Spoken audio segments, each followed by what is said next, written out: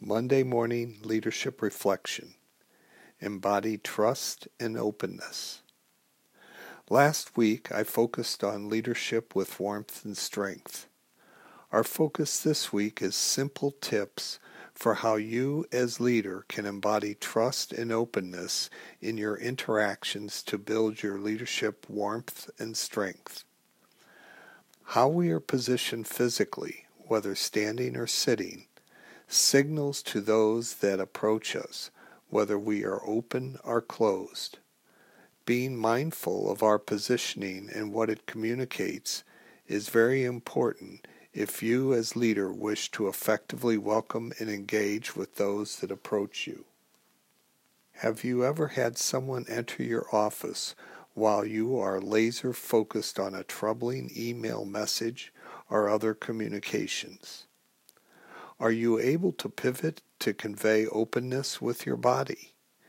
Learning to physically shift from heads down laser focused on email or other communications to an expansive posture with head up and arms open effectively welcomes the person who has entered and non-verbally communicates it is safe and you are welcome here.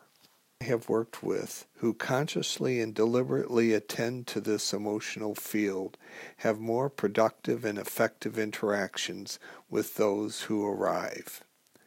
And I would recommend conscious practice of that technique so that it becomes natural and warm.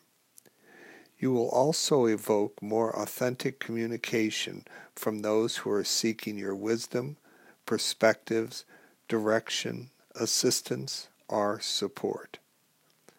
May you as leader effectively practice being open physically to demonstrate your leadership with warmth and openness with those that approach you.